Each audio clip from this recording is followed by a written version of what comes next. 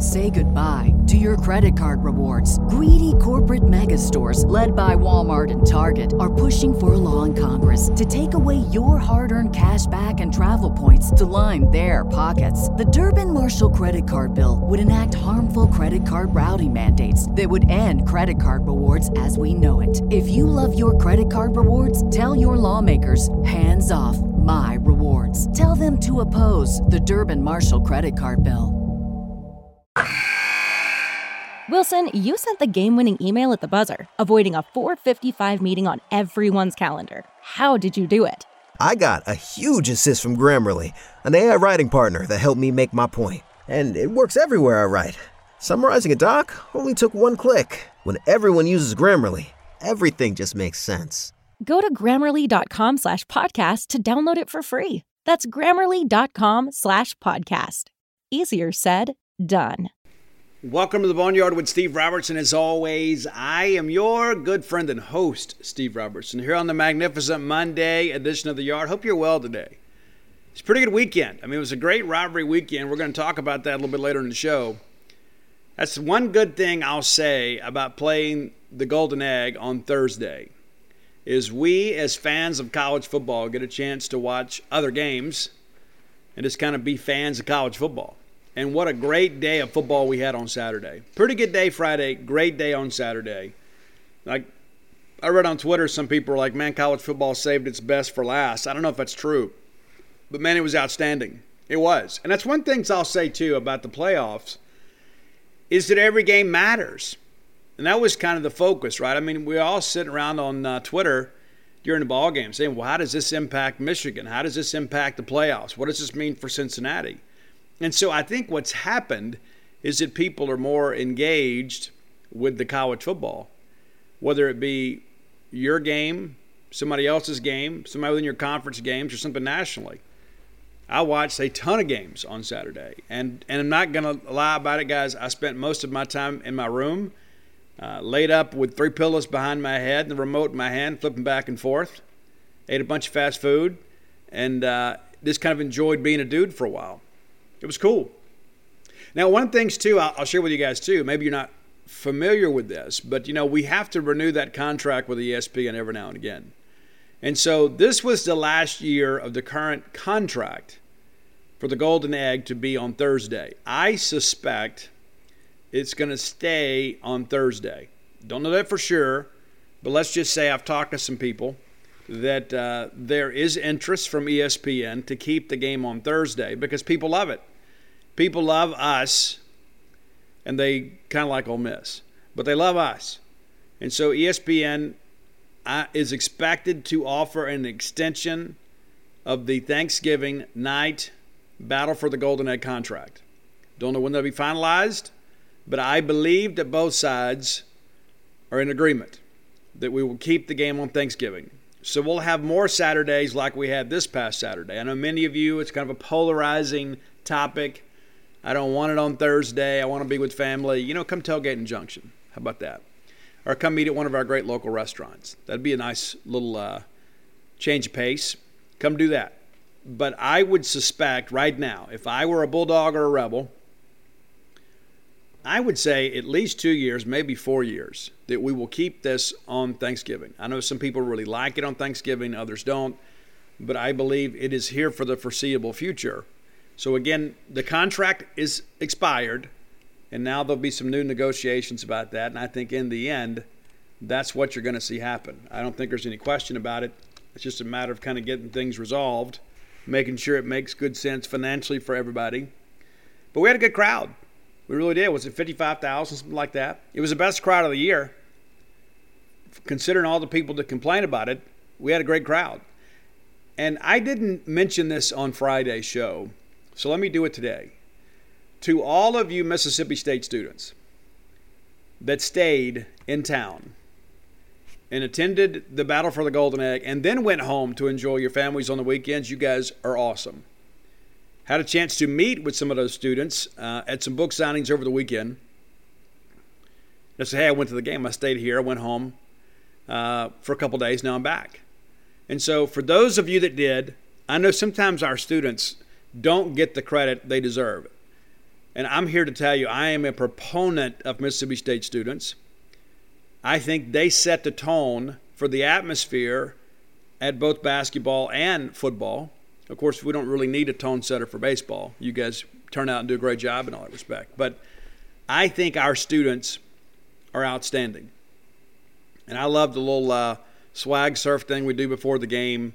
People get all excited. It's the student section at Mississippi State. And I know that I'm going to offend some older people here. When I say older people like my age, I don't think the student section of football has ever been better than it is right now. I love the fact that they're in the end zone. They can all be together and have a good time. You know, I've got a couple of girls that are students at Mississippi State, and they love sitting there. They'd rather sit with the students than they would their own family.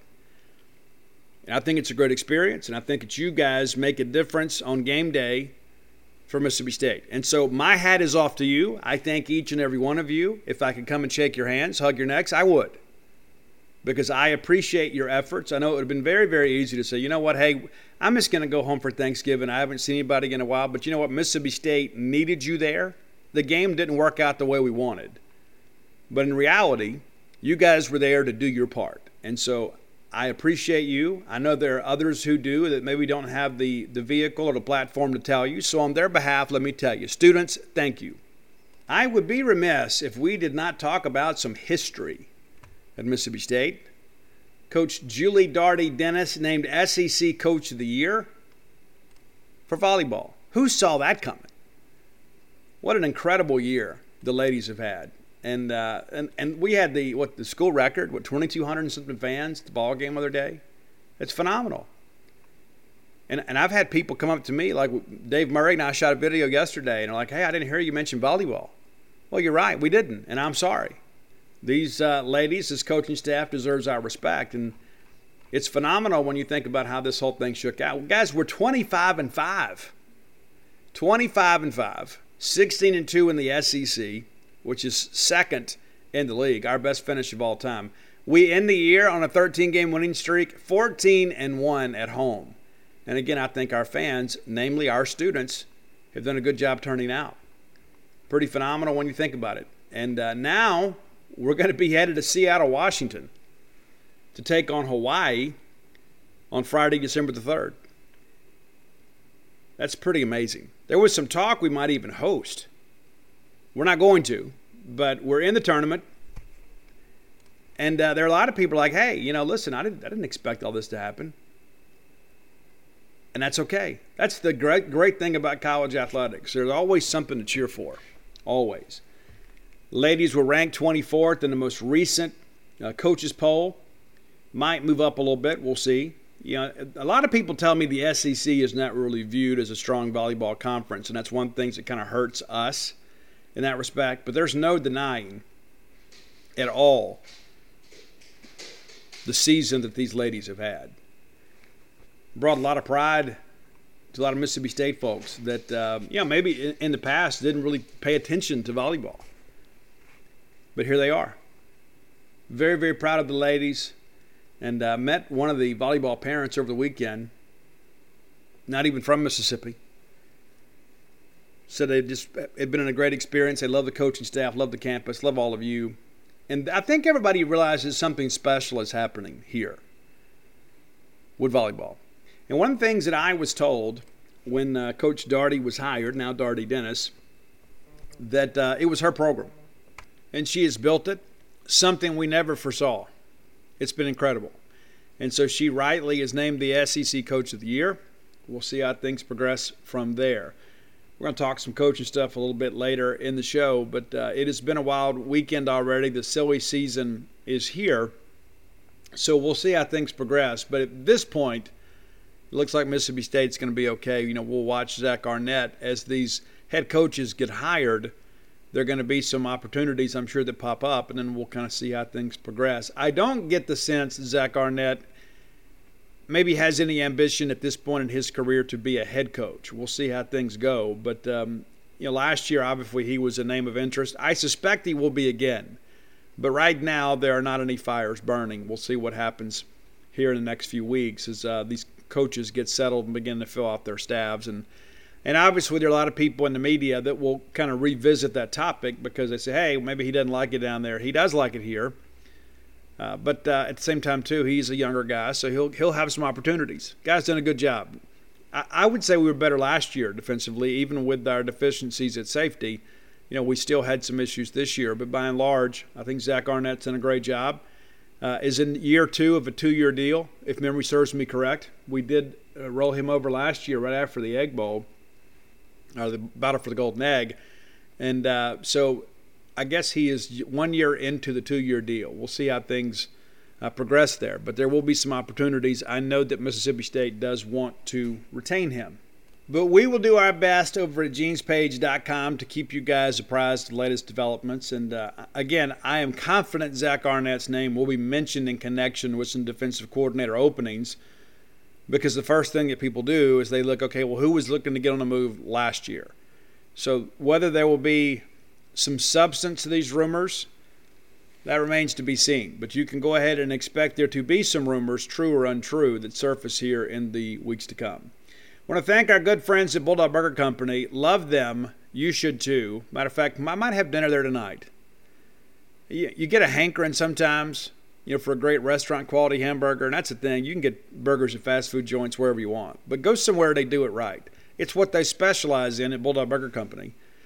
If you just want a great restaurant quality burger, then what you do is you go to Bulldog Burger Company, and maybe you get the Bulldog. But after you've had that and you understand the fine cuisine available to you, perhaps you expand your horizons a bit.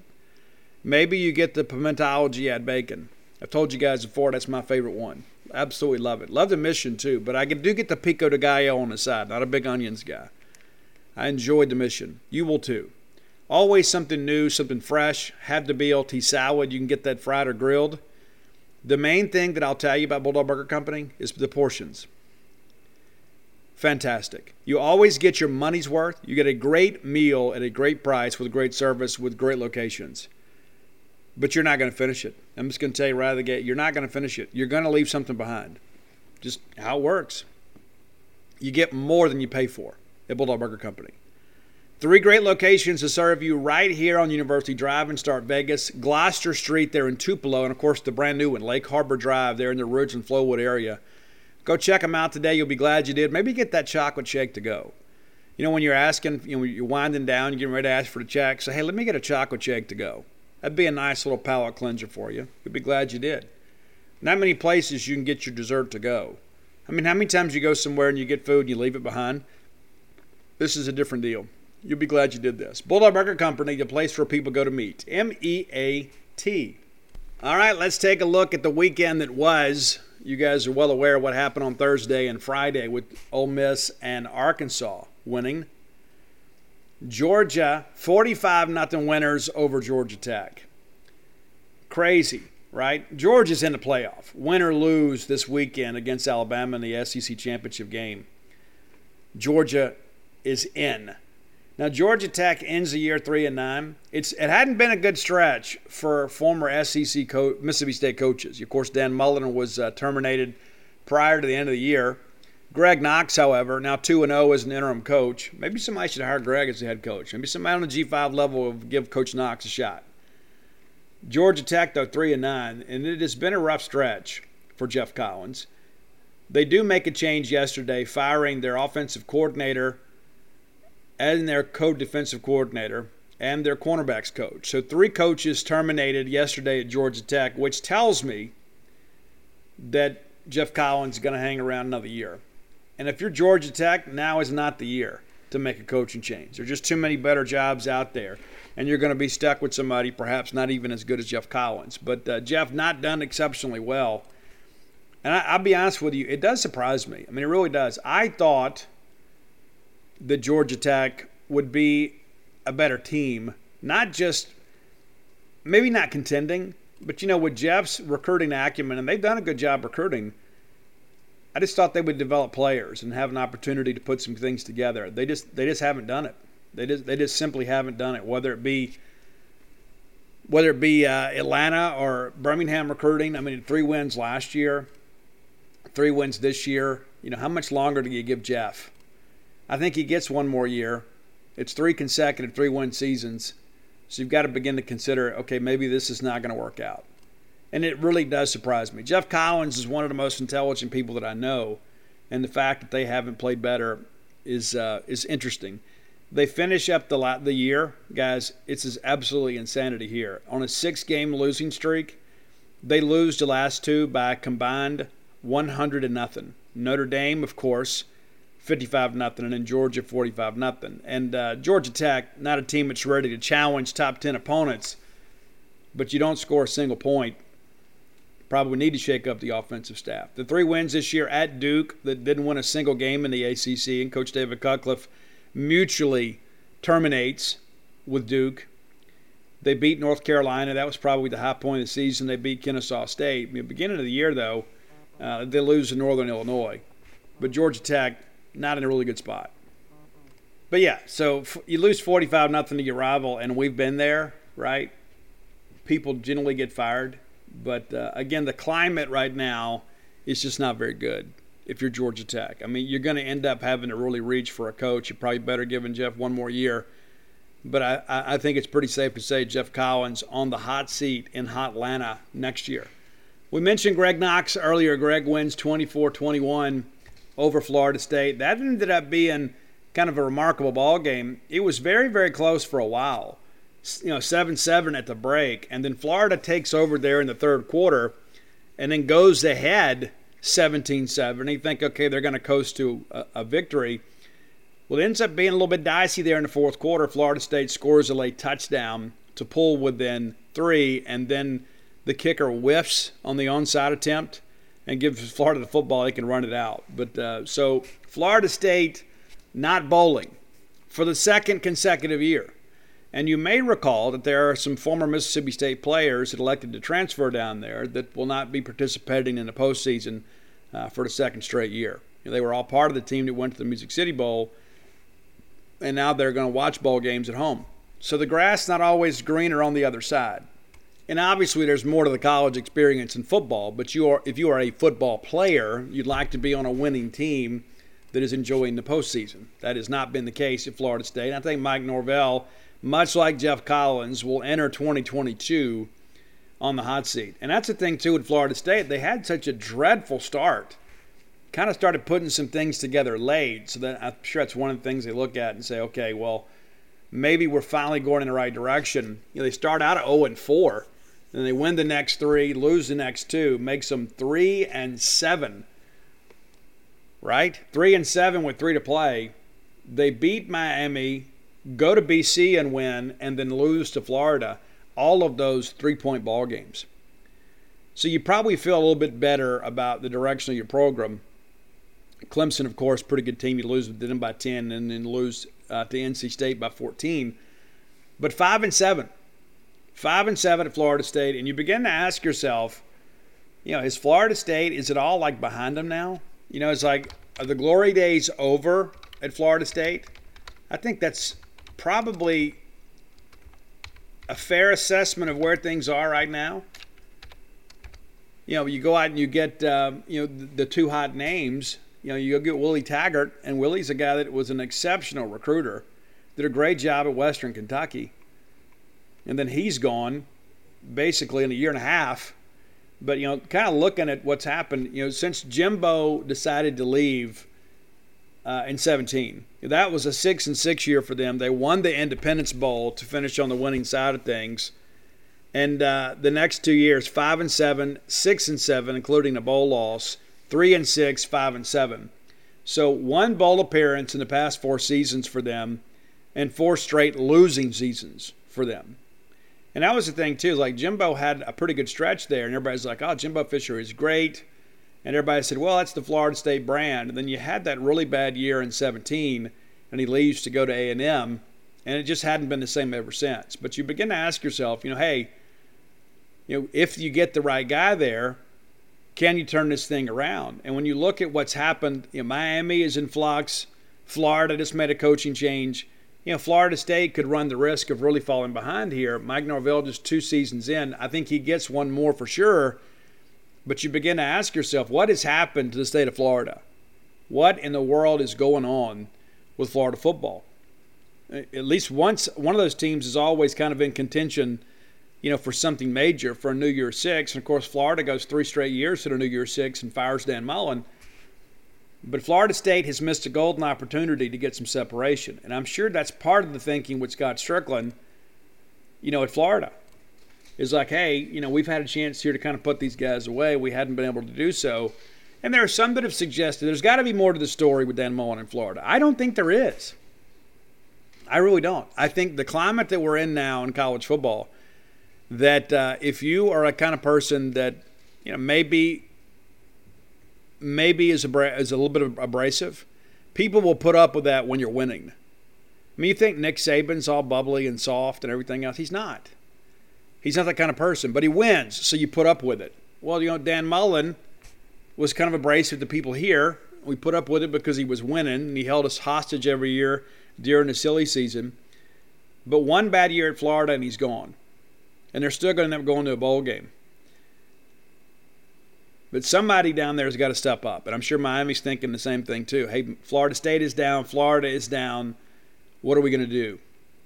Do we need to make a move here? And with so many big jobs out there that are available, is there enough quality coaching candidates to fill these jobs without us making a reach? But Florida will be in a bowl game now. Where do they go? We'll see. We're going to look at some of that later in the week, kind of projecting some of the bowl stuff, because a lot has changed with LSU and Florida both winning, because now you've got 13 of 14 SEC teams bowl eligible. Not enough bowl spots with our regular tie-ins, but, and this which leads me to another comment I want to make here. So you guys may follow Brett McMurphy on Twitter. I do. I've followed him for years and years and years. I think he's one of the most important voices in college football. So Brett sends out a tweet that 83 of 82, I guess all 82 bowl spots are filled. There were 83 bowl eligible teams, and that somebody wasn't going to make a bowl game. And he says it's a bowl eligible G5 team. Well, of course, that's the right expectation. Within minutes of that tweet being sent, I have a couple people message me and say, Steve, do you think we're the ones that are going to be left out? Why? Why would we be left out? Number one, we're in the SEC. Number two, we're 7-5, and there are a ton of 6-6 teams. Why in the world would we be left out? And that's that element in the fan base that I really want us to breed out. There's just no need for that. What is the basis for this level of insecurity? Okay, so there's 83 teams that are bowl eligible, but for some reason we think we're going to be the ones that get. I know we're going to get shafted. We always do. No, we don't. We don't always get shafted. There's some things that don't go our way, absolutely. Absolutely. But to think that we would be left out of the bowl picture at 7-5, you're kidding yourself. We went at 5-7 one year because of the APR in 16. We're not getting left out. And again, I'm going to project some bowl stuff for you a little bit later in the show. But the reality of it is that segment of the fan base, that line of thinking has to leave. It absolutely has to leave. And it's so funny, too, that there are some people that have spent the entire year telling us that we weren't going to make a bowl game. Will Rogers is never going to be a quarterback. The air raid would never work. And you look at our schedule and say, you know what? Hey, we're 7-5. And they say, yeah, we could have been 5-7. We could have been 9-3. How about that? Could have been 10-2. We're not, but we could have been. That's how close it was. So it's like the same people that beat us up all year on social media saying we're not going to be this, we're not going to be that. Well, then when we've achieved those things, now all of a sudden the narrative has to change. But they're going to continue to be negative. And so I just encourage you, and I'm going to try to do a better job of not responding to that sort of stuff, because all it does is give those people an audience. Sometimes I tell myself if those are the only voices speaking, then things aren't evenly situated. It's like if they're the only ones talking, then people assume that's correct. And so I try to get out there at times to kind of correct things, because most fans, they read, oh my gosh, what have they heard? What do they know? What's happening? The sky's falling. It's not. You see what's happened on the field. You watch the games. You don't think this offense has improved? You don't think the air raid is taking flight? It is. We're 2 years into this thing. That's one of the things, too, I plan to talk about on Wednesday. Look at where Will Rogers sits right now. with just a mediocre bowl game, he is going to turn in the second most prolific passing season in SEC history. And so for those of you that are air raid deniers, it's a tough stretch. Those of you that are Will Rogers critics, it's a tough stretch. Those of you that said that Mike Leach couldn't win at Mississippi State, it's a tough stretch. And it's fixing to get a lot tougher. We're going to be a much better football team next year. You don't think we've improved from year 1 to year 2? You kidding me? Now, we won't exponentially make that same jump next year. But, when I look at that schedule, some people say, well, Steve, it's a real daunting schedule. Yeah, it is, because we pick up Georgia. But I would say outside of Alabama and Georgia that at worst, every other game is a toss-up. At best, State will be favored. I think the schedule actually works out okay with the exception of those Alabama and Georgia games. Alabama and Georgia are going to win 10 games a year. Everybody else in the conference, it's a shakeup. You got to get to the end of a talent cycle. Look at what Ole Miss did this year. That veteran team with a veteran quarterback with a lot of potential. They win 10 games. And I've read all the angst and stuff about that. Guys, the bottom line is Ole Miss had a better year than us. Ole Miss had a better team than us. Could we have won the game? Absolutely. We didn't, though. And they won 10. And I tip my cap to them. I really do. And Lane Kiffin's probably been better than most people anticipated. But they've done a good job. They've had a great year. There's no denying that. There's no point, trying to poke holes in that. There were several games we looked at and thought they would lose. They won. So you just tip your cap and move on and say, you know what, hey, good luck next year. It's going to be a much different deal with a much younger team. Let's get back to our SEC recap. Alabama and Auburn. Listen, what a gift, man. Bulldog fans, rodeo season is here. That's right, the Dixie National Rodeo. Get ready to roll, man. And I remember being a kid, that was like the biggest highlight for us. My grandmother would get us tickets every year. And me and my brother would wear our cowboy outfits. We'd put our boots on, have our chaps, our vest, and we'd go up there. And just in case one of the cowboys got a little bit scared to get on a horse or a bull, we were willing to do it. Yeah, for sure. Guys, boots aren't just for going out to a country western bar and doing a little boot scooting. Maybe you got a little Texas two-step in your game. Tecovas can make you look better than ever. Absolutely. And here's the deal, too. That's the thing, the versatility of Tecovas is you can wear them somewhere nice or you can live life where you don't go gently. That's what Tecovas does for you. Yeah, it's a rugged, handsome boot. It's my favorite boot brand, and it should be yours, too. Be sure and check them out. Tecovas believes in Western for all people, and you can feel that when you go into their stores. When you walk in, you'll be greeted like family, offered a boot shine and a drink, and maybe even an adult beverage if you prefer, and you can get custom fitted for a new pair of Tecovas boots. You can get custom leather stamping or branding, whatever you need to make it feel somewhat individual. Look up your closest store at tecovas.com. But if you can't make it to a store, Tecovas delivers the most premium quality and most comfortable Western goods right to your door. Visit tecovas.com. That's TECOVAS.com. And you know what, partner? Point your toes west. Today's podcast is brought to you by NerdWallet's Smart Money Podcast. What's the best way to help you and your finances thrive? The answer can be overwhelming with all the financial misinformation out there. Fortunately, you can turn to NerdWallet's objective finance journalists to set things straight and help you make smart decisions with your own money. The nerds have helped me get smarter about things like planning for my tax bill so I don't dread April every single year, managing finances with a partner without causing a breakup, putting away more money for retirement since I'm not going to do this podcast forever. Sorry, folks. And also boosting my credit score since good credit is like a real-life cheat code. Saving for an emergency fund because life is like a good movie. It loves a good plot twist. The nerds also explain the real impact that the latest financial headlines could have on your life. Weekly financial check-ins with Smart Money help you spend more time doing what matters and less time worrying about what doesn't. Let NerdWallet's trusted experts untangle today's web of financial misinformation. Listen to NerdWallet's Smart Money Podcast on your favorite podcast app. Future you will thank you. What a gift for us to be able to watch this game. Of course, it goes 4 overtimes. I'm not a fan of the overtime rules. And once we get to third overtime, we got to go for 2.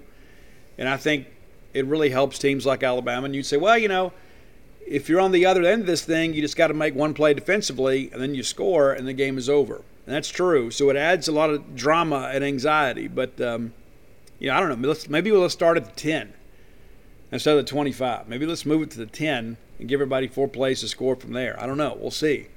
But interesting. Auburn and Derek Mason did a great job. Of course, they had a little bit of a break, got their legs under them a little bit. Auburn should have won the football game, and I didn't give them much chance. I know I wasn't alone. Without Bo Nix, I just think T.J. Finley and those guys could score, and they couldn't. But we get to the fourth quarter, and it's 10-0. And you remember Alabama lines up for a field goal, and they botch the snap and get nothing. And at that point, I'm thinking Alabama's in trouble. Alabama is in trouble because if they kick the field goal, they're within a play.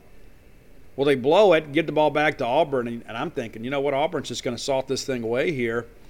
Even if they don't score, they can eat up enough of the clock to put you in a situation where it's like you can't score 10 points in just a couple minutes. And Alabama comes back and does it. And I'll tell you, one of the things that separates the Bryce Youngs and the Alabamas and Nick Sabans of the world from the rest of the league is that 3rd and 10 play. It's 3rd and 10, and his first 2 attempts on first down and second down were not great throws. Then on 3rd and 10, you take a shot and you throw it up, and what is it, your 4th or 5th best receiver goes up and makes an acrobatic catch. I mean, the ball is like on the inside part of his forearm. He pulls it to his body, goes down, it's a touchdown. Alabama plays to win, and then they expect to make those plays. There are a lot of times people play not to lose and just kind of hope somebody will make a mistake and you can take advantage. Not Alabama. We're going to go get you. And I'm sure everybody on that Alabama sideline, even when it was 10-0 in the fourth quarter, they thought, we're going to find a way to win this game. And in the back of Auburn's minds, they were probably thinking, we're going to find a way to lose this game. And they did. It's funny how life works sometimes. There are those that think they're going to make it and those that think they won't. The funny thing is they're both right. And I can't even begin to imagine the daily life of an Auburn football fan. You have played basically for the last decade or more in state against the greatest dynasty in college football history and the greatest coach to ever do it. And you got to find a way to go get up and get excited about playing every year and thinking you're going to catch them. And sometimes Auburn does. And this is a year when Auburn should have been able to be a little bit better. I mean, I know they have a brand new coach there, but if we mentioned on the show before, you get Georgia and Alabama at home, and it's tough to evaluate anybody based on how they play against Georgia and Alabama. But these are the years that Auburn usually makes some hay. And so next year the schedule flips, so Auburn has to travel to Alabama and Georgia. Let me go ahead and tell you now, I'm going to project those as losses. But Auburn 6-6 now. And what's interesting about Auburn too, this is a thing that I don't think people have fully appreciated. We talk about late season collapses. You remember when they beat Ole Miss? They were ranked 18th in the country. They jumped to 13 in the country, and everybody's thinking, well, hey, they may be in the mix here for a Sugar Bowl, perhaps a New Year's Six. Well, they end up losing the last 3. Losing the last 3. Of course, they have the big loss to us, and of course, South Carolina comes back, beats them in Columbia, and then they lose to Alabama. So you end the year on a 4-game losing streak. You had leads against A&M, Mississippi State, Alabama, I guess everybody, really. You had leads on everybody late, and then you couldn't finish, with the exception of the Auburn game. You didn't have a big lead against Alabama, or A&M, excuse me. I guess it was 3-3 at the break. But you end the year on a 4-game losing streak after rising to number 13 in the polls. And let me share this with you, too. That's coaching. That's coaching. You can say, well, they had the injury, and that's true. They had the injury against us. But let's be fair. As great as that comeback was, you got to find a way if you're Auburn. You got a 25-point lead, and you can't finish that. That's coaching. It is. We can talk about player execution. That's a part of it. But at the end of the day, when you've got that kind of lead and you lose the lead and the game, ultimately that boils down to coaching. So a 4-game losing streak for Auburn. They will be in the bowl picture, obviously, at 6-6. Talked to my good friend Jason Caldwell today. We're kind of figuring this thing out, man. Where's everybody going to be? It's going to be tough because there's a bunch of teams right there at 6-6, 7-5, and we'll get to that later in the show. Vanderbilt against Tennessee. This game, the score makes it look a little better than it was. Vanderbilt, of course, the lone team in the SEC, not to be bowl eligible, 2-10 and winless in the league. Pretty crazy to think about how this kind of shook out for them. Not that it was a big surprise. And the fact of the matter is they were kind of fortunate to win a game. They beat Colorado State, beat UConn. Those games were still barn burners. But this was a 24-7 ball game at the break. And then, of course, next thing you know, it's 31-13 heading to the fourth quarter. And, Vanderbilt scores late, goes for two to kind of make it look a little bit better. But it's a 45-21 game. And it just, it never, ever really felt like Vanderbilt was in the game. And nor should they have been. I mean, just the reality of it. So another great finish, Texas A&M at LSU. It's almost like a storybook ending, and I can't remember who called the game. It may have been Tom Hart. Can't remember. But I thought they did a great job calling the game, kind of setting it up, and it's like, hey, it's almost like a movie script. And that's exactly how it worked out. And I don't know, I picked A&M to win the game. But in hindsight, how do you pick against Death Valley Magic? A bowl trip is on the line at Orgeron's final hurrah. You probably could make a movie about all this stuff with Ed. Probably rated R, but you could make a movie about all this with Ed. And they drive down there, and next thing you know, it's a touchdown. And Jeray Jenkins, a guy that Ed Orgeron really, really liked, and they really pushed him early in his career. They've been beaten up with injuries, and LSU's going to be in a bowl game. One could argue they probably could have gone in the tank with all things that were going on. But there's a lot of pride in that uniform, a lot of pride in that logo. There are a lot of people who love LSU. They have a rabid fan base. I wish we were more like them. And you can say, well, Steve, you're talking about our fans. And I'm being honest with our fans. I wish we were more like LSU. I really do. Now, they have a lot more fans in a much bigger geographical area to pull from in many respects. But they don't quit on their team. Now, they may get on social media and gripe, but they still come to the ball games. They do. And it was a pretty crazy event there at the end, watching that go down. And again, so what this A&M thing, I'm not saying anything that anybody else hadn't already said, but A&M was in a New Year's Six last year.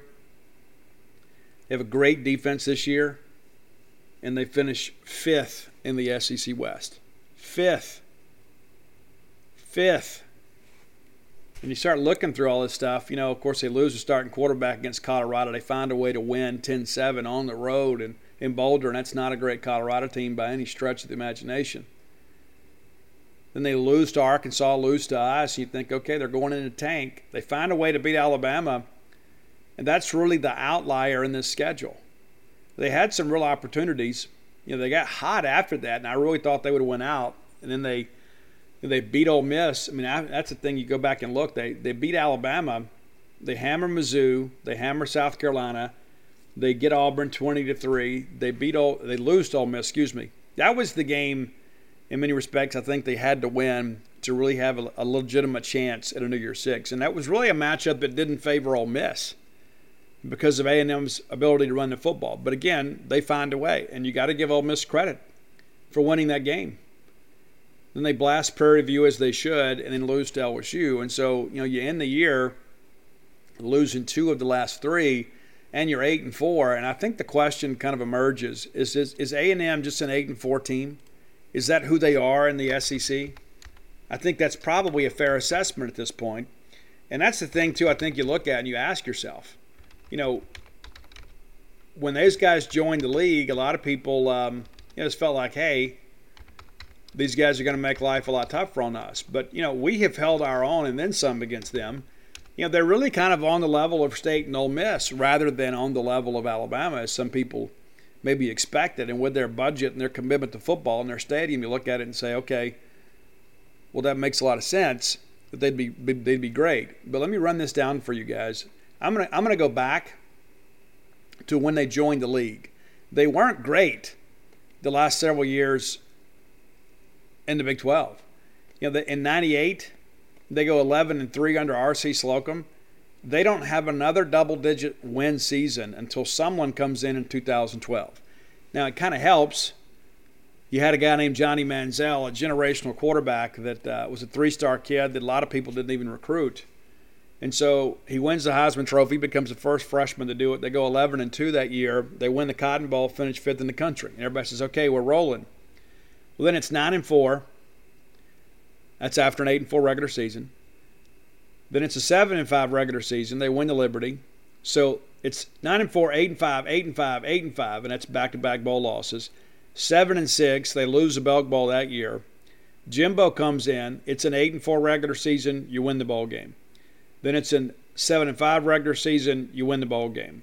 And then last year they go 9-1, and then win the Orange Bowl. Of course, Ole Miss canceled that game due to cowardice. But they have not been a great team in this league. And last year, arguably their best year. And then you're 8-4 this year.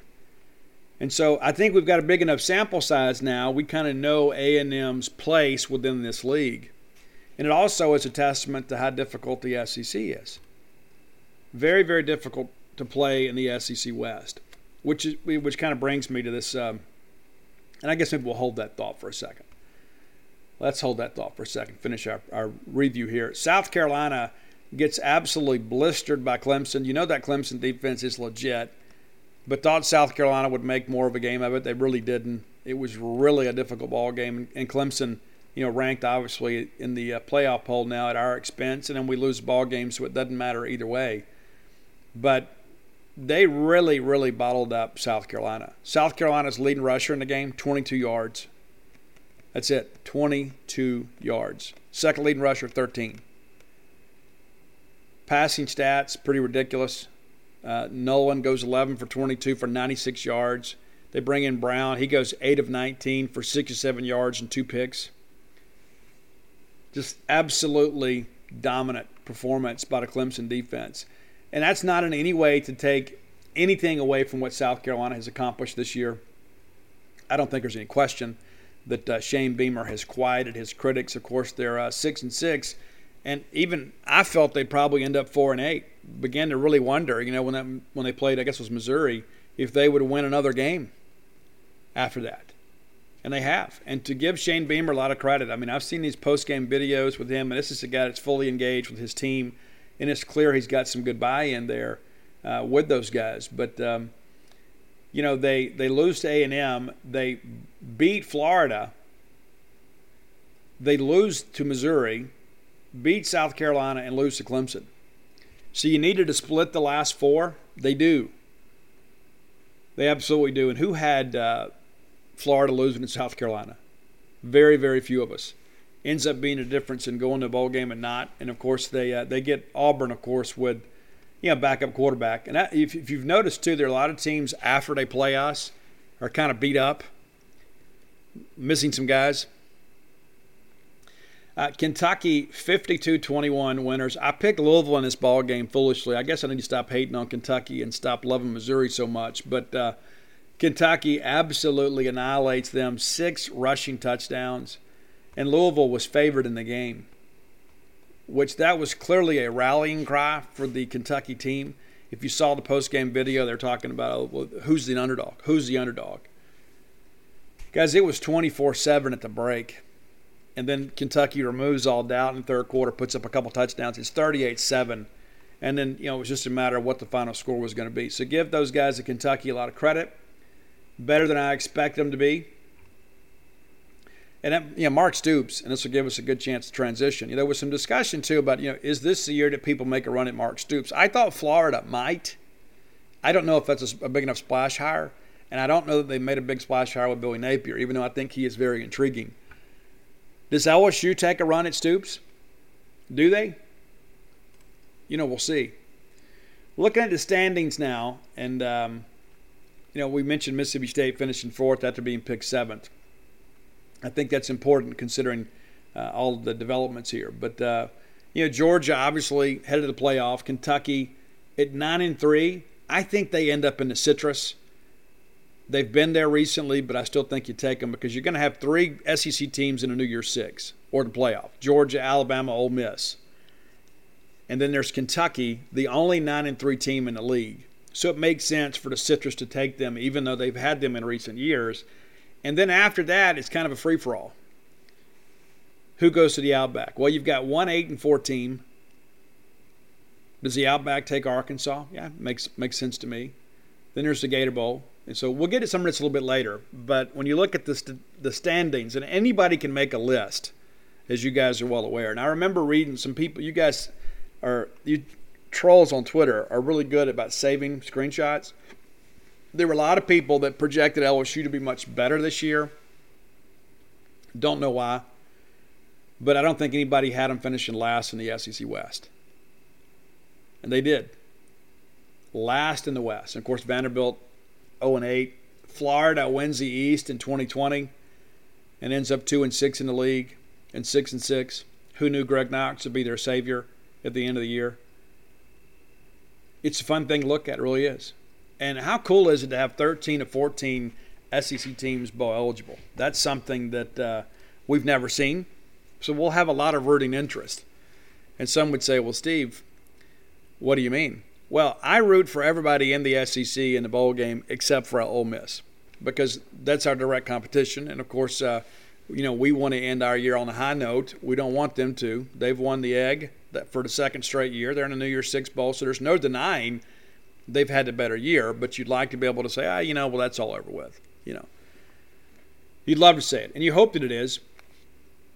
All right, today's Top 10 list brought to you by clothes@blair.com. Blair Chandler, a great friend of mine, a great friend of yours. You need a friend in the industry. It doesn't matter what you're getting involved in. It doesn't matter what's going on in life. But when you take on something that is kind of daunting, something kind of stressful, it's good to have a friend to kind of hold your hand through the process. And that's who Blair Chandler is. Blair also is a Bulldog. Likes to do business with Bulldogs. He won't turn away any business. But because you're a Bulldog, he's going to give you a little bit of a discount here. If you just mention to him that you heard this on the Boneyard, and I guess if you're an Ole Miss fan, you can do the same thing. You mention to Blair Chandler that you heard about him on the Boneyard. Whether you do it in text or by phone call or by email, he's going to pay for your appraisal. There are a lot of fees associated with refinancing a mortgage or getting a mortgage, doing a second mortgage. And so he's going to save you a little bit of that expense by paying for your appraisal. It's about a $500 value. Not a lot of people are willing to do that. Blair is. And some of you guys, too, have already taken advantage of your services, and I'm sure you're going to have some testimonials for me when it's all said and done. But Blair is a guy that's committed to Mississippi State, season ticket holder in multiple sports, has a place up here, known this guy a long time. He's a guy of integrity, 21 years in the mortgage industry, and a top 1% close ratio in the country. Works for Fairway Mortgage, not some fly-by-night, some prop lender. I'm going to give you his personal cell number. You're not going to call and let's leave a voicemail with a receptionist that gets left on a sticky note that ends up in the bottom of somebody's trash. You're going to get direct access to Blair because he values your business. That phone number is 601-500-2344. Again, 601-500-2344. All right, today's Top 10 list. I was enjoying some Alice in Chains earlier today. A lot of you guys will say, hey, Steve, have we done Alice in Chains? We have. We're not going to revisit that, but there is an Alice in Chains song on our list today. And so some of you young bucks have heard about this, but I lived through it. It wasn't like living through Woodstock or anything. I'm not that old. But when MTV played music, that used to be like in the 90s, MTV was the greatest. MTV was innovative. It's before they started doing all these shows. Before they did Teen Mom and Jersey Shore and all that stuff. Back when MTV, the M stood for music television, they did some incredible things with the Unplugged series. So today we're going to do the best of MTV Unplugged. Now, I'm going to go against some of our rules ordinarily for the top 10 list. There's some covers on here. There's a band that I don't really care for on here, but I can't deny that they did a great job, a rendition of a classic song. And a lot of people mistake it thinking it's one of their songs. It's not. But one of the cool things is that some of these MTV Unplugged albums are available on Spotify and Apple Music. And so you can go back and relive that. Now, there are a couple of them that are not. I couldn't find the Cranberries. And, Dolores O'Riordan died a couple years ago prior to recording her part on Zombie with Red Wolves. But their Unplugged sessions were incredible. And so if you can find that on YouTube, I encourage you to do so. Lauryn Hill one of the best R&B singers of my generation. She also did a great job on Unplugged. Basically, played most of the hits from the the miseducation of Lauryn Hill. Can't find that one. Didn't find it on iTunes, or I would have included some of it. But one of the best songs of the Unplugged era, they did an MTV Unplugged rap edition. I think they called it MTV Unplugged Uptown. It had Tribe Called Quest on it, a few other people. LL Cool J did an incredible acoustic version of Mama Said Knock You Out. Now, it's available on YouTube. It's not available on Apple Music or Spotify that I found. But if you watch that video, there's some moments in life you watch things and you think, man, I would have loved to have been there. When I saw that, and even now when I watch it, I kind of get chills. There is so much energy in the room when they're playing Mama Said Knock You Out. And it is an acoustic version, and it is absolutely phenomenal. And then about halfway through the song, they kind of go into Hard to Handle. How cool is that? And then they come back out, and he's got a PSA about crack, about don't leave that crack alone. So if LL Cool J's Mama Said Knock You Out Unplugged version would have been available on Apple Music, it would have probably been in the top 3. But watch that video, you'll be amazed. And so if you know the song, if you know LL Cool J and you appreciate the Unplugged stuff, you need to check it out. It is absolutely phenomenal. I can't say it enough. All right, so top 10 list, top 10 best of MTV Plug that's available, that caveat. Number 10, I was not a huge fan of this band because it was more adult contemporary, and I was listening to a lot of house music and techno and heavy metal and industrial music at the time. But Natalie Merchant, the lead singer from 10,000 Maniacs, is phenomenal. To quote Ben Howland, she's phenomenal. And so 10,000 Maniacs did an Unplugged thing, and I really didn't dig them or that genre. But they did a great cover of Because the Night. That's a Patti Smith, Bruce Springsteen song. It is their version of it, their rendition of it is just spectacular. Probably my favorite 10,000 Maniacs song is Trouble Me. It's about, people just trying to get it all together. And it's like when you need somebody, trouble me. I'll take care of you. But Because the Night ended up being a huge hit. Like it got released as a single and it was on the radio everywhere. So it's 10,000 Maniacs, Natalie Merchant of the 10,000 Maniacs, Because the Night. Number 9, this is one of the later Unplugged albums, and you can find this in its entirety on Apple Music. It's Bryan Adams. And people don't fully appreciate what a great vocalist Bryan Adams is. And he sang kind of the soundtrack of my youth, right? I mean, we couldn't get, Motley played on the radio very often. But, rock radio back in those days was like Toto and Foreigner. And Bryan Adams was a guy, too, that was an MTV hero. It seemed like everything he did was a hit. But his acoustic version of Summer of '69 on this Unplugged album is incredible. Number 8, one of my all-time favorite rock bands. Again, this was kind of a later Unplugged thing, kind of when it faded a little bit. But it's the Scorpions. We've done Scorpions top 10 too. But the acoustic version of Still Loving You, and then the crowd sings along, which gives me chills. I absolutely love those moments in music when everybody in the room is engaged and kind of in the moment and not, recording everything with their iPad or whatever. But Still Loving You from the Scorps, and it is a beautiful version. Number 7, you guys know I'm not a Nirvana fan, but the Nirvana Unplugged album I know was a huge, huge hit. And probably the biggest single off that was a David Bowie cover, The Man Who Sold the World by Nirvana. And again, a lot of people mistakenly think that is a Nirvana song. It's not. They just did a really cool version of it. Not a Kurt Cobain fan in the least. You guys know that I think he's extremely overrated, but I thought he did a really good job on this song, and I can admit it. Number 6, Kiss reunited. I know they're still doing their farewell tour that's lasted 20 years, but they reunited with the original lineup and recorded the Psycho Circus album, and it seemed like Kiss was everywhere. Everybody was so excited that Ace Frehley, matter of fact, I wore my Ace Frehley shirt yesterday. Ace Frehley and Peter Criss were back with the band. They did some deeper tracks on their Kiss Unplugged album, which you can find online.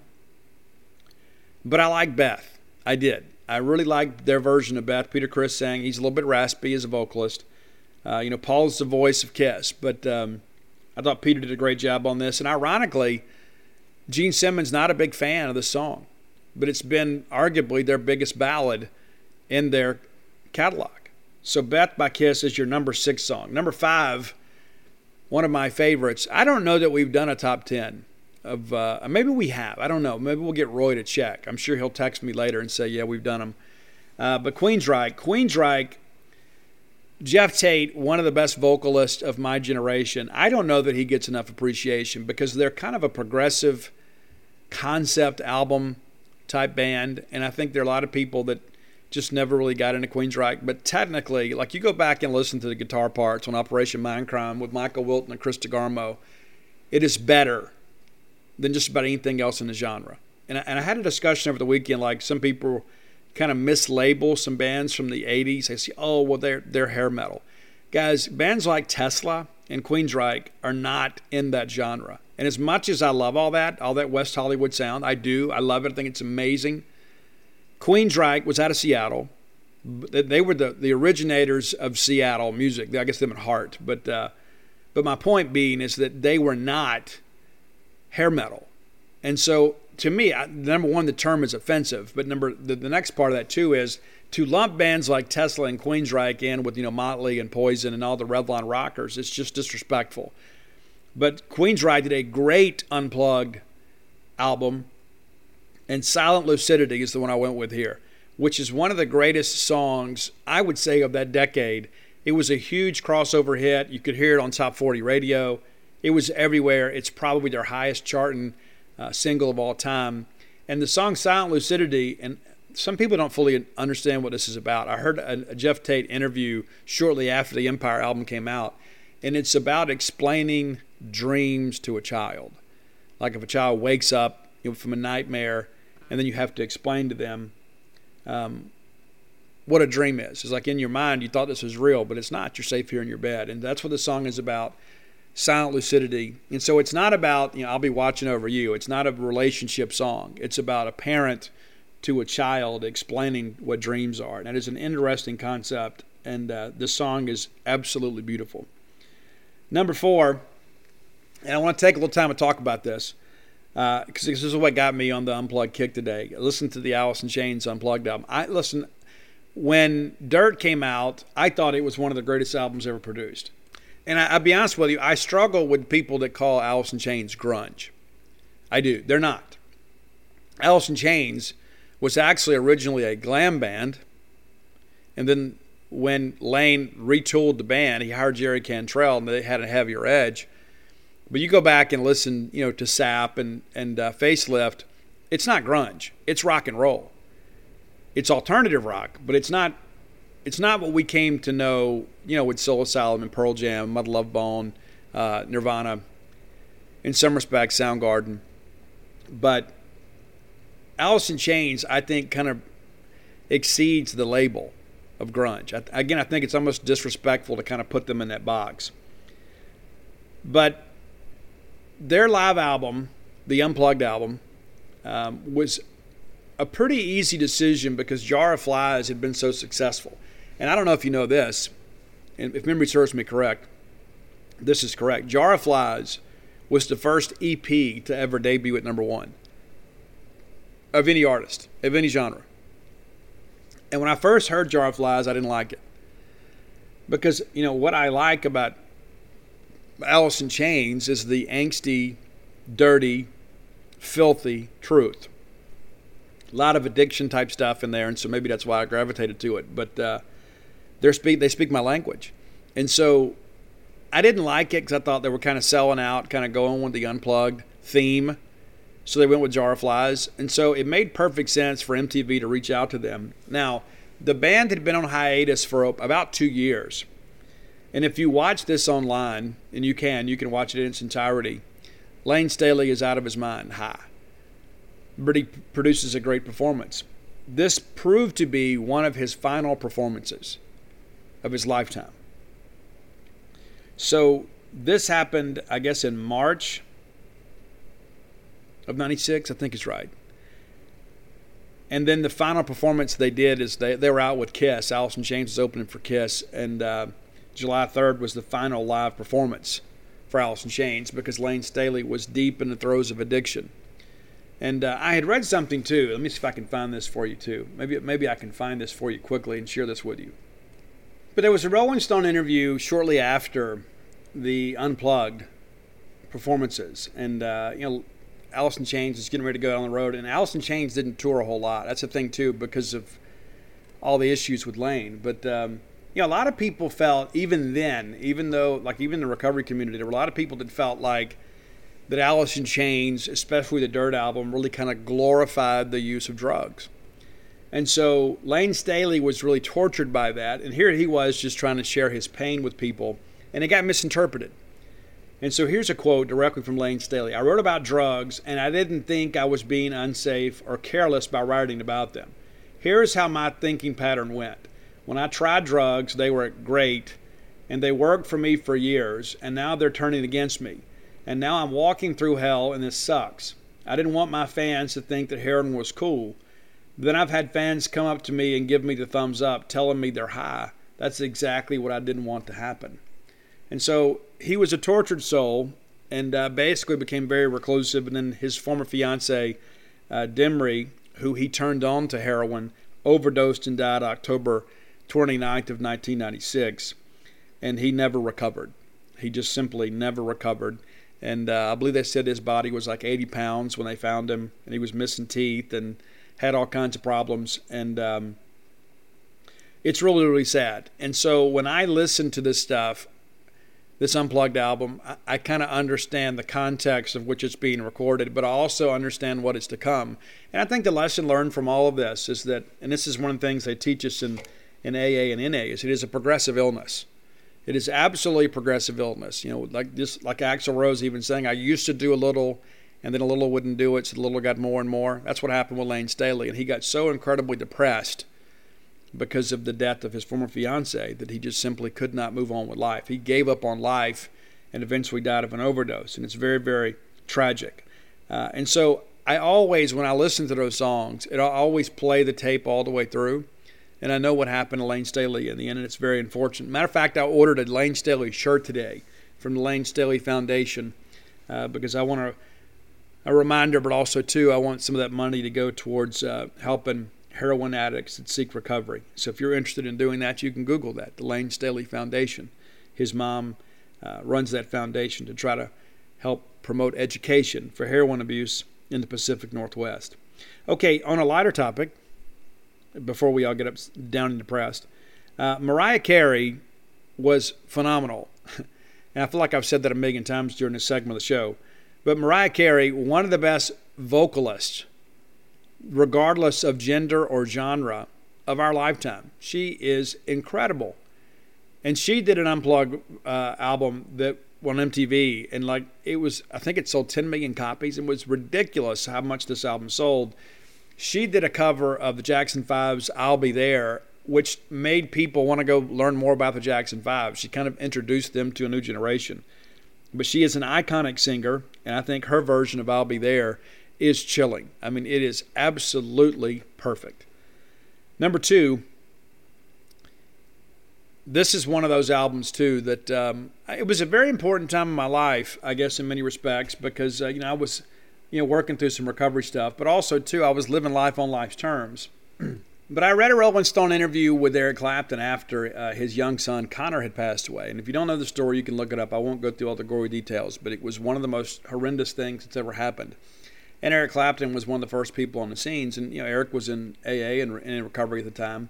And he talked a lot about, when that happened. I began to think, this is the worst thing that's ever happened. How could somebody stay sober through all this? And he said, I called my sponsor, I leaned on my friends, I went to meetings, and I made it through. And I told myself then, if he can stay sober through that, then I never have an excuse. It was kind of one of those epiphanies, those spiritual awakening type moments where you're like, what? I can learn from this. This is a tragic event, but I can learn from this. And so Eric wrote a song that many of you have heard that he performed on the Unplugged album.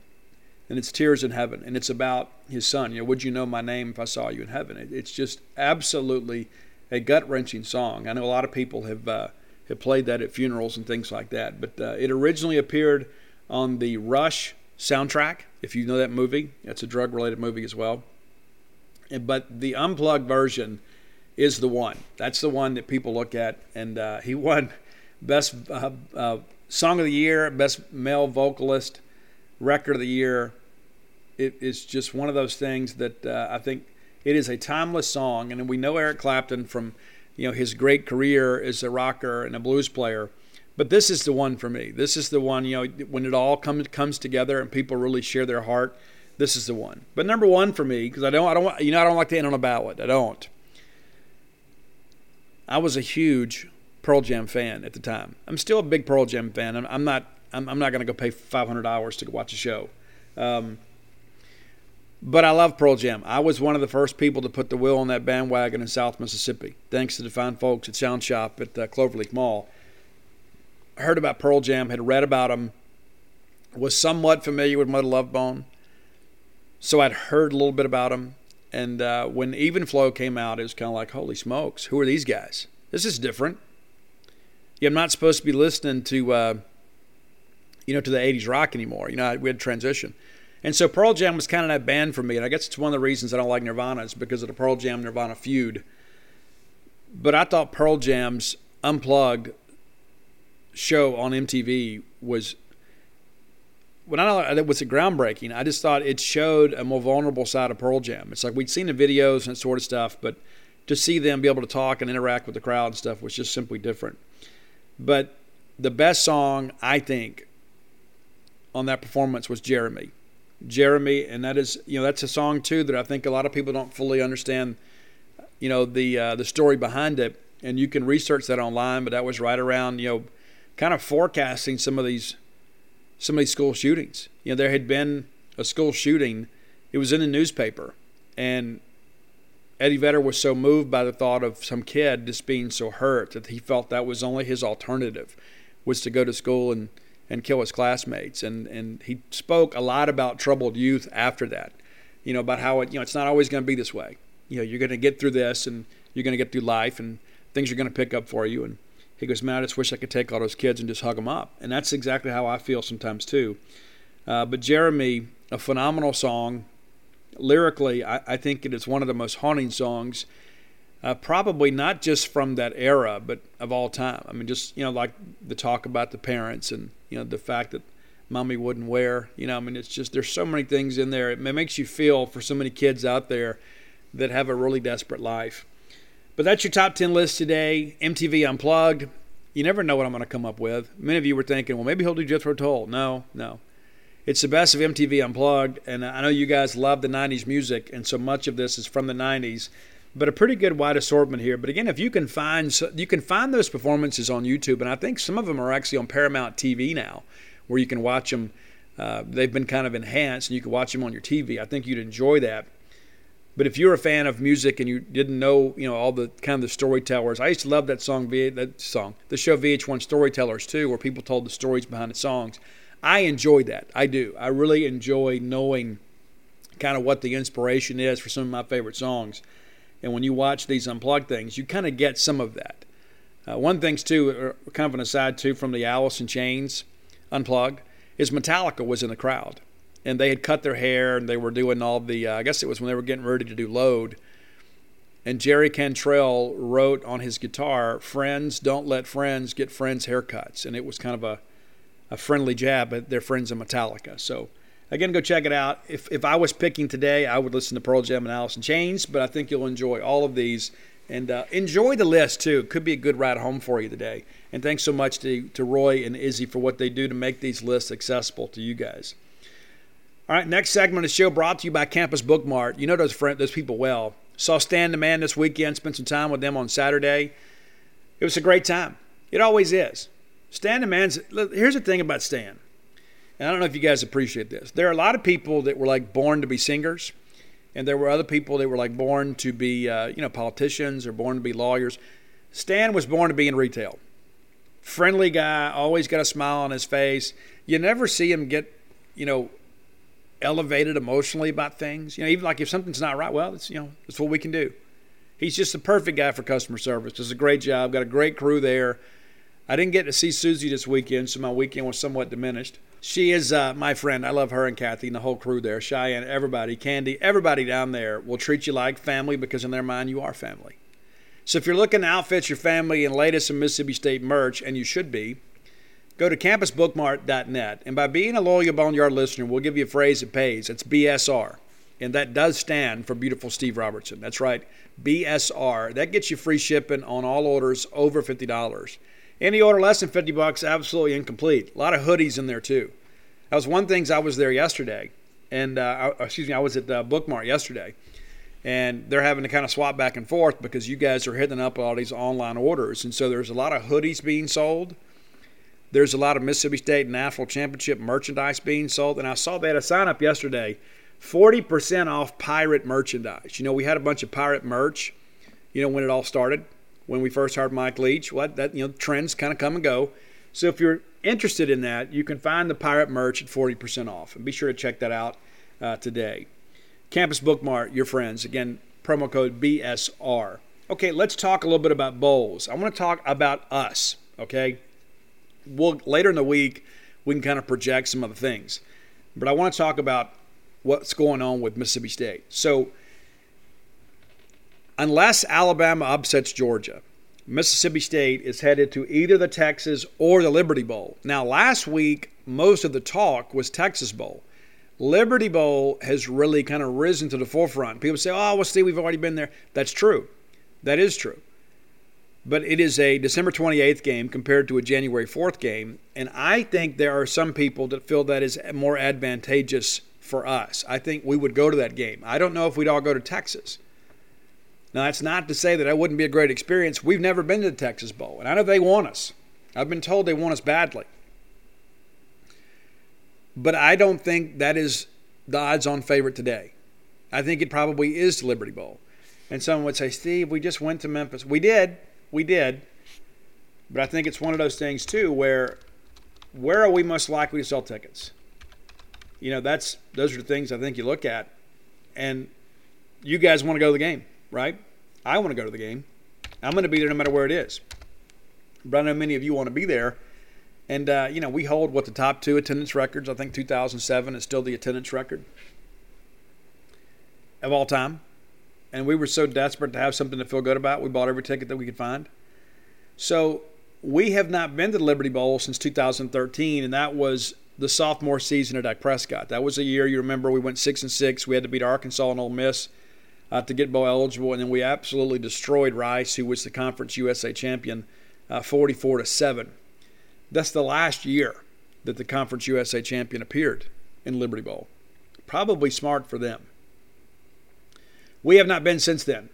So it would make some sense when you begin to think regionally and geographically that we go up there.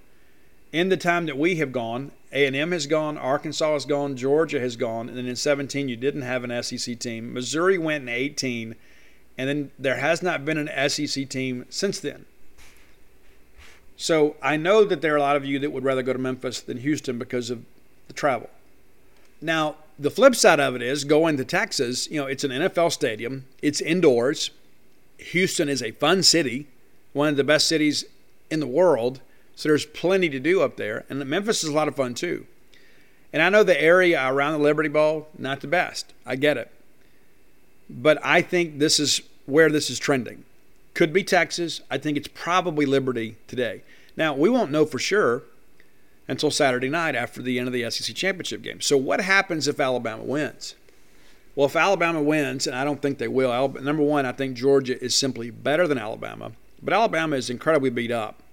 Having to play a freshman running back, Brian Robinson was banged up again this past weekend. They'll score a little bit. I can't wait to watch the game. But let's just say Alabama wins, then I think everybody moves up a little bit, right? Because then you'd have 2 in the playoff. Ole Miss probably at that point in the sugar, right? And so then maybe we go to Nashville again. Maybe. But again, I don't think Alabama's going to win. If Alabama wins, I think it changes a lot of things because everybody moves up a spot. I think that's probably the best way to explain that. But the Texas Bowl and Liberty Bowl are on the same level. A lot of people are like, well, Steve, it's a better bowl game. No, so here, let me explain how this thing works. So there are currently, 14 SEC teams? So all that money goes into a pot. And then we get a share of that. That's how that works. When you see that the payout is X number of dollars, we don't get all that money. It all goes into the SEC coffers, and then we get that big check at the end of the year. We all share. So whether you go to a bowl game or not, you get a share of the money. That's the beauty of being in a conference. So the more teams we have in the playoffs, the more financially beneficial it is for Mississippi State. And many of you are thinking, I don't want Ole Miss to be in the Sugar Bowl. You know what? Hey, if they've earned it, they've earned it. And I don't know how you argue against it. Goodness, I guess Alabama could get blown out and they could even drop beyond Ole Miss in the FBS rankings, and then you're certainly going to have Ole Miss in the Sugar Bowl. But I would say as it projects right now, it's probably Alabama in the Sugar and Ole Miss in the Peach, and I think that's what most people probably see. But the money itself is shared by all the member institutions in the SEC. See, Vanderbilt's going to get the same amount of money we're going to get in most instances. Now, we do get a bigger share of our bowl payout. We get an extra share because they help pay your expenses. But it's not a situation that you look at, this is a better bowl game. It's not better as far as prestige. A lot of people just, you consider Liberty, you say, well, that's always been one of the lower teams in the SEC. Well, we've got more lower bowls now, so it's kind of pushed up. It's in that group of 6 bowls, and so it's on the same level as a Texas Bowl. Simple as that. We add the Texas Bowl and we add the Belk Bowl because of geography. That way you can send kind of a middle-of-the-road SEC East team over there. You can send that West team over there. So let's look at how this thing kind of lays out right now. Georgia in the playoff, and I do believe Kentucky is going to be in the Citrus. If you had to ask me right now on Tennessee, what does Tennessee do? What does Tennessee do? And they're 7-5 just like us. But they're going to sell a ton of tickets too. And I think it's interesting. Tennessee and the Gator Bowl have not always had a long-standing relationship. It's been a long time, I guess, since those guys have been there. I guess that's not correct. I had a brain fart there. They were there just a couple years ago and played Indiana, I guess. Yeah, played Indiana. They beat Indiana and brought 61,000 people to the Gator Bowl. And that had been the first time, I guess, since 15 they had gone. And so, we'll see how things progress with them. But I think Tennessee, you could put Tennessee in Charlotte, they'd probably sell 50,000 tickets too. Last year, Tennessee was slotted to go to Liberty Bowl and then didn't make it. Because they said it was COVID-related, but I think we all probably believe that this was because of the Jeremy Pruitt and the NCAA scandal, which has remained really, really quiet. Nobody's really talked about that this football season, and I'm sure that's what the folks in Knoxville would prefer, is not to even talk about that stuff. But that is something that is going to happen sooner rather than later. But Josh Heupel has done a really good job there this year in year one. They're going to be okay. Tennessee will. And their fans are very excited about their future. They just want to get through this probation thing. But I think Tennessee is kind of similarly situated with Mississippi State. So it'll be interesting to see kind of how this thing plays out. Missouri at 6-6, they're behind State. South Carolina 6-6, behind State. Florida 6-6 behind State. Then you get over to the West, and you know what Alabama is? Alabama is either a playoff team or New Year's Six. Ole Miss in a New Year's Six. You might as well get used to saying it. That's just how it is this year. And then Arkansas, Mississippi State, A&M, all right there together with a 4-4 conference record. The tiebreaker, of course, has Arkansas ahead of us. So do you put Arkansas in the Outback? Possibly. And we're going to project a lot of this a little bit later. But Auburn 6-6 and LSU 6-6. So you've got a glut of those 5, 6, and 6 teams. That's why it was so important for us to win that game against Auburn. Really puts us in a much better situation to kind of avoid being in the, kind of traveling somewhere maybe we're unfamiliar with. But somebody somewhere is going to get a non-traditional SEC bowl game. With 13 games, 13 teams, they got a spot somewhere. There's going to be an SEC team go somewhere that perhaps they may never have been before nor will ever be again, like we did. We went to St. Petersburg Bowl, and then next thing you know, they make that an SEC Bowl. Now it's the Gasparilla Bowl. Maybe do you put Florida down there? Do you put South Carolina down there? Somebody's got to go to the Birmingham Bowl. Is that Auburn?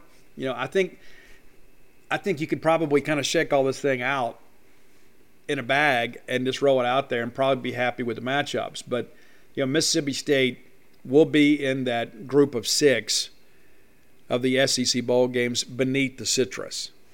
And if you guys had forgotten about that, let me give you that list of games.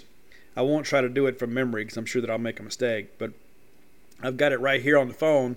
So the SEC affiliated bowl games, obviously, Citrus Bowl, and I think they probably take Kentucky. I think they do. I know they've been there recently, but I think they probably take them.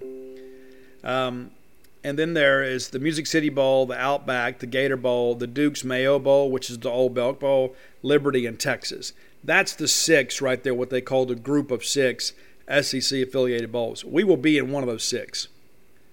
We will be in one of those 6, simple as that. And so you begin to think, okay, we got 3 in the New Year's 6. Then you've got the Citrus, so that gives you 4. Then you've got us in that 6, that's 10.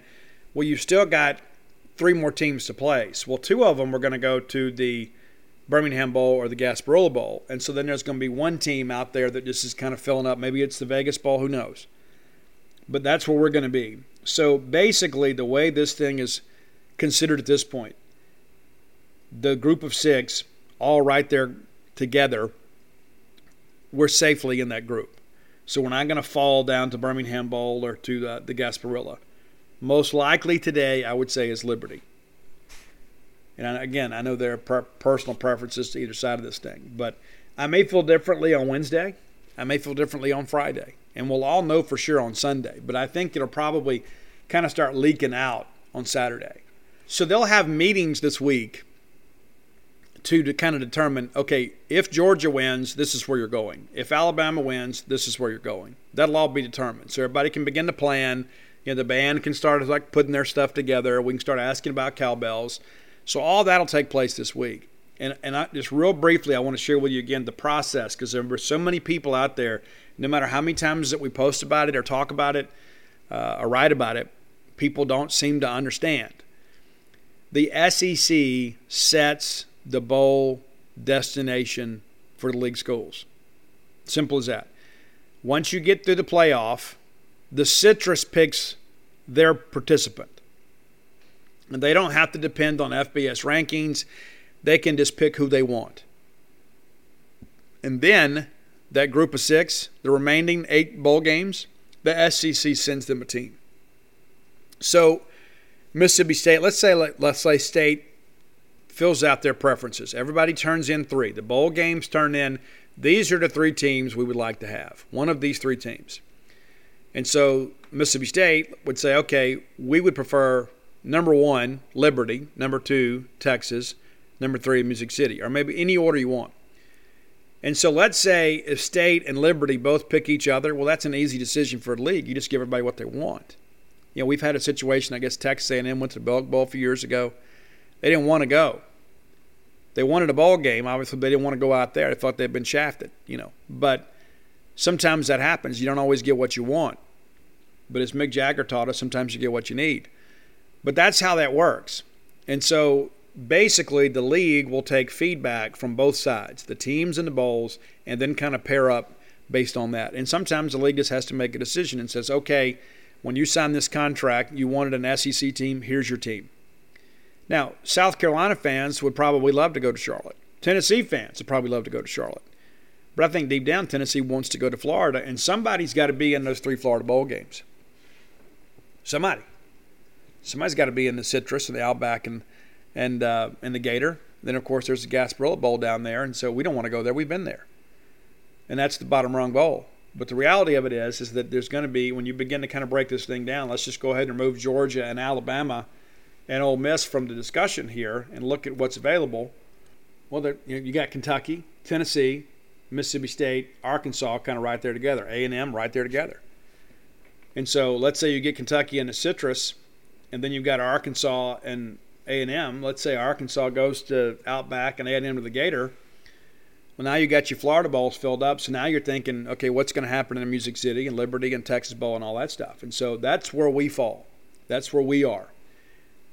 Beneath the New Year's Six, beneath the Florida Bowls. And if you remember, beginning of the season, before you started getting all down in the mouth, we talked about this, that we were the over and under was 7-5, and we'd probably end up in a Tennessee Bowl game. And we were all happy with that. Remember that? At the beginning of the year, you and I talked about it, and I said, this is what we're looking at.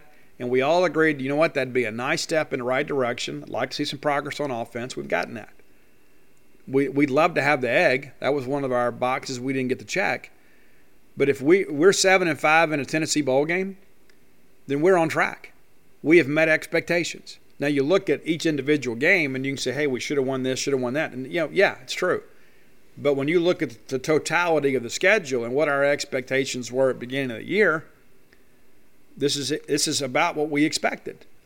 And people would say that I'm a little more optimistic than most. Well, we're going to be 6-6 at best. Okay, cool. Well, some of the same people were telling you Leach is probably going to get fired this year. Remember that? People forget that. Early in the year, Leach is not going to make it. We're going to have to make a change this year. Well, then we go out and win some ball games, and everybody's like, well, hey, maybe this will work out. And that's really what we want everybody to be. We really want everybody to believe, you know what, you're getting some enjoyment out of Mississippi State football, and we have taken a step. We have taken a positive step forward. And so we're on schedule. And again, I think next year we're in contention for a Florida Bowl game, if not more. I mean, how many of us expected us to beat A&M and Auburn this year at their places? You know what? They're coming to us next year. And so we're going to begin to kind of preview that stuff a little bit later. We got plenty of time to talk about this before we start playing bowl games again. But, again, that's where we stand today. Let's thank our good friends at Portico. Brooks Bryan's a friend of mine. He's a friend of yours. I bring my friends together. That's what I do. I'm a conduit for friendship with the Boneyard. Brooks, part of a great group of folks that have brought a wonderful residential development to Starkville. Portico, very easy to get to, very easy to find. You turn off 82 on a 12. The very first right is Pat Station Road, and that'll take you to Portico. It's 1.1 miles from campus. It's on the quiet side of campus. It's where you'd want to live as an adult, where you'd want to live to raise a family. Maybe if you're in college, maybe you want to be on the other side of campus where it's a little more activity, a few more parties, that sort of stuff. You're on the best side of campus here, right there by that neighborhood market. It's so great. It's a wonderful time. You've got a lot going on there. And, you can get a 2-bedroom, 2-bath house, or you can go up to a 4-bedroom, 4-bath house. So, they've got pretty much any size home for your family, whether it be a weekend retreat, whether it be your primary residence, or maybe an investment property. They've got a lot for you. It's an exciting development. And I'll be honest with you, if I was moving to Starkville now, it's where I'd live. I live out in the sticks. I'd like to be a little bit closer. I really would. And I think you guys would too. You're going to have friends that are going to want to come stay with you too, because it's just so convenient. So give our friend Brooks a call. You'll be glad you did. He can give you all the information. You can find him on social media if you need to. But let me just give you his direct line. 601-416-8075. Again, that's 601-416-8075. And again, you can't move to Portico now because everything in Phase 1 has already been purchased. Phase 2, construction is getting underway there, but you can have some say picking out your lot, picking out your house plans, and know exactly what you're going to get. And so rather than having to kind of settle for, you don't have to do that. I mean, how many times have you bought a house and said, well, I like everything but this? Well, you won't have that this time. You have some say in the construction of your new home. Make Portico your next move. All right, before we get out of here, let's talk a little recruiting. It's the crazy time, right? So in-home visits or in-person visits began on Sunday. And I warned you guys, you're going to be seeing these pictures on social media. And there'll be coaches going by visiting with your favorite player, and you think, I didn't even realize they were even involved with them. This is part of the deal. There are a lot of people out there jockeying for position late because maybe they dropped a kid or a kid dropped them, and they've got to go out and find other options. Cam East, obviously, had an in-home visit with Lane Kiffin and the staff yesterday. And so that is really about trying to get in the game. Cam East, even though he took an official visit there, has not really been really warm and fuzzy about Ole Miss. He continues to say he plans to sign with Mississippi State. He has been planning to sign in February since the beginning of this process. And so there are some people that are reporting this, and people think it's a new development. Oh, my gosh, he's going to wait. We would love to get him to sign in December. We would love to. And State's going to continue to push for that. But if that doesn't happen, it doesn't mean it's a change in the weather. But Mississippi State will be in there once a week for the next 3 weeks until the dead period begins. In the dead period, this is what I don't think people fully appreciate. This is why I think this December signing period is a little bit silly. The only good thing about it is if somebody pulls a signing they flip on it, you have a chance to recover and get another player in February. So in that respect, I'm kind of in favor of that. So coaches are going to be on the road for a little while, and then we're basically in what's called a contact period. So you get 6 in-person off-campus contacts per prospect during that time, and the head coach only gets 1. Well, December 12th is a quiet period. Now, what the quiet period means is you can't have off-campus recruiting activity. You finish up having your visitors, like your official visitors can stay, of course, through that day. And then it's a dead period from December 13th through January 13th. 30 days. So what's important about that is there is no in-face recruiting of any kind, unless it's on FaceTime. We can't visit them. They can't visit us. And as you guys know, there's some people in this state that thrive doing their best recruiting during the dead period. But the reality of it is, so we're going to be on the road, and then we're going to be off the road through the initial signing period in December, and then we'll get back on the road January 14th, and then be able to finish up and host some visitors those final couple weekends, and we have the traditional signing day in February. So Cam Meese is a guy, obviously, that we want to keep. It was us in Arkansas for a long time, and then they had the offensive line coach from Arkansas, went to LSU.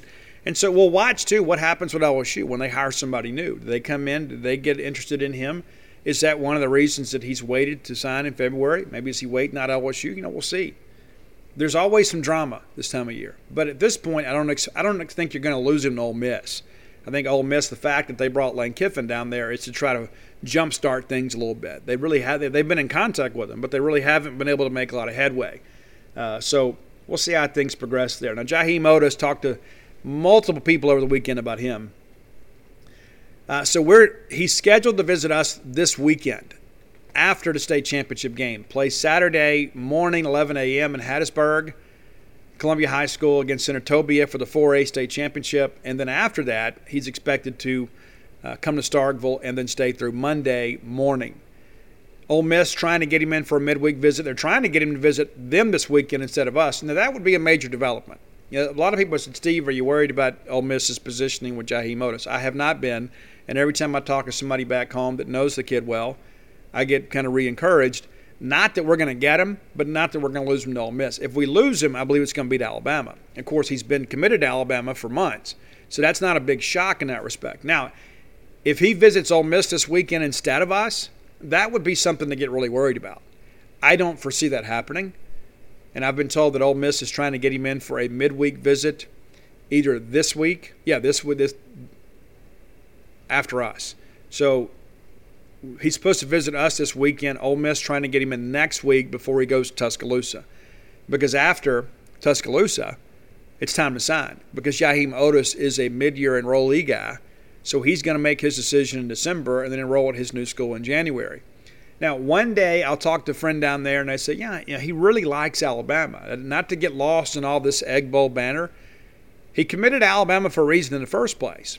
And that's because of Nick Saban and the fact, those guys have done a great job. I mean, they're a national power. And then there's the talk, too, is, he understands if he goes there, he's going to have to sit for at least a year, maybe 2. If he goes to Mississippi State or Ole Miss, he has a chance to play early. And so between the two, I've been told throughout the process is that he likes the fact that Mississippi State has put so many defensive linemen in the NFL. Now, Ole Miss folks would argue, but those coaches aren't there anymore. But it's the culture here. The better defensive line prospects in the state of Mississippi traditionally go to Mississippi State. And if you want a cautionary tale, look at Benito Jones. Benito Jones, 4-star guy, All-American high school guy to Wayne County, goes to Ole Miss. What's he doing now? And really, that's the biggest defensive line recruit that Ole Miss has had in recent years and didn't do anything with him. And then you look at the fact that we got a guy like Cameron Young who's already on some draft boards for next year. Jaden Crumberty is another guy that will probably be in the league. Montez Sweat, of course, is a first-rounder. Jeffrey Simmons was a first-rounder. And so you can run through all this stuff and you can feel pretty good about, our heritage in that respect, our legacy. So we'll see what happens. I'm not going to sit here and tell you I expect to get him. I will just tell you State is firmly in the mix. That's not a new development. He likes it here. He does have some friends here, and he knows that he'll play here.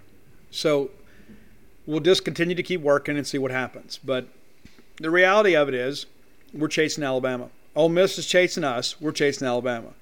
So they're going to have to go from third to first. We'll see how things go.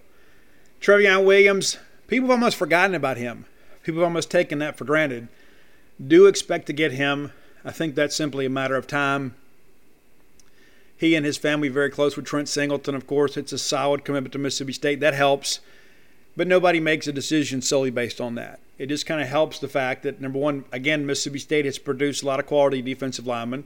He has a chance to come in here and play early, and I think be a real difference maker for us. I think he is one of the better players in the class. And it's almost like our fans, ever since we felt like he was leaning to us, have just kind of forgotten about him. He's not even committed to us yet. I expect that to happen. Could happen as early as this weekend. We'll see how things go. Could be a National Signing Day decision. But let me prepare you for this too. And I'll write about this later in the week over on genespage.com. We're not going to get everybody we want. We're not. I do expect to get him. But let's say we get in a situation where we get Trevion. Let's say we get Kamari Rogers. We don't get Otis. He sticks at Alabama, and say Stone Blanton goes to Ole Miss. And that's a possibility too. You know, that's a lot closer, I think, than it was.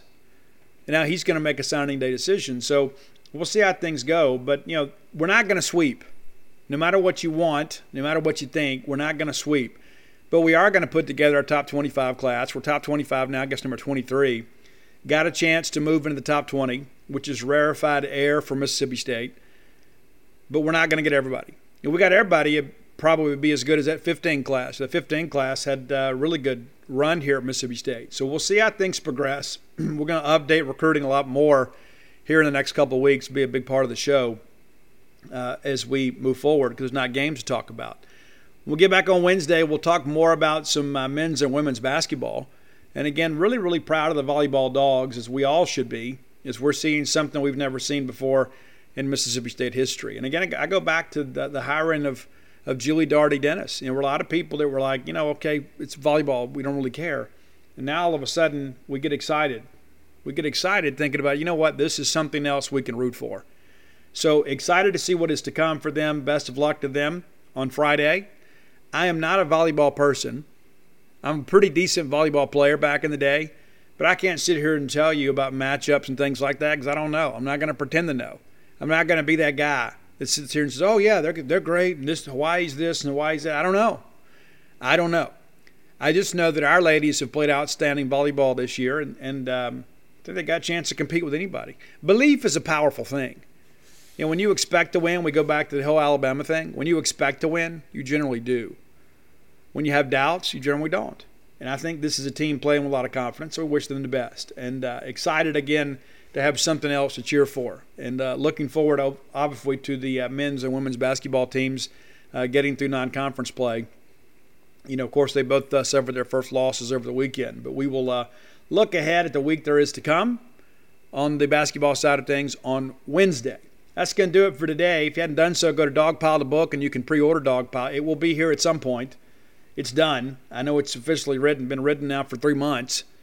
It's very frustrating for me, but you can get copies of Alpha Dogs, Alpha Dogs, Stark Villains, and Flim Flam right now, and Blooms of Oleander. You can get those. But go to Stark Villains the book or Dogpile the book. It all goes to the same place, and you can get signed copies. Sold a bunch of Stark Villains and Alpha Dogs over the weekend. And I want to thank you guys for coming out and supporting me at those book signings. I'll keep you apprised of the latest developments. If you're looking for Stark Villains gear, and I had a lot of people that came in and bought Stark Villains who were unaware that you could get a Stark Villains t-shirt or hoodie. You can go to starkvillains.com and you can order those, and they'll get those out to you in plenty of time for Christmas. Well, that's going to do it for today. Until next time, let's all live our lives in a way we make more friends than enemies, and people can see a difference in the way we live. Everybody in your crew identifies as either Big Mac Burger, McNuggets, or McCrispy Sandwich. But you're the Filet-O-Fish Sandwich all day. That crispy fish, that savory tartar sauce, that melty cheese, that pillowy bun. Yeah, you get it.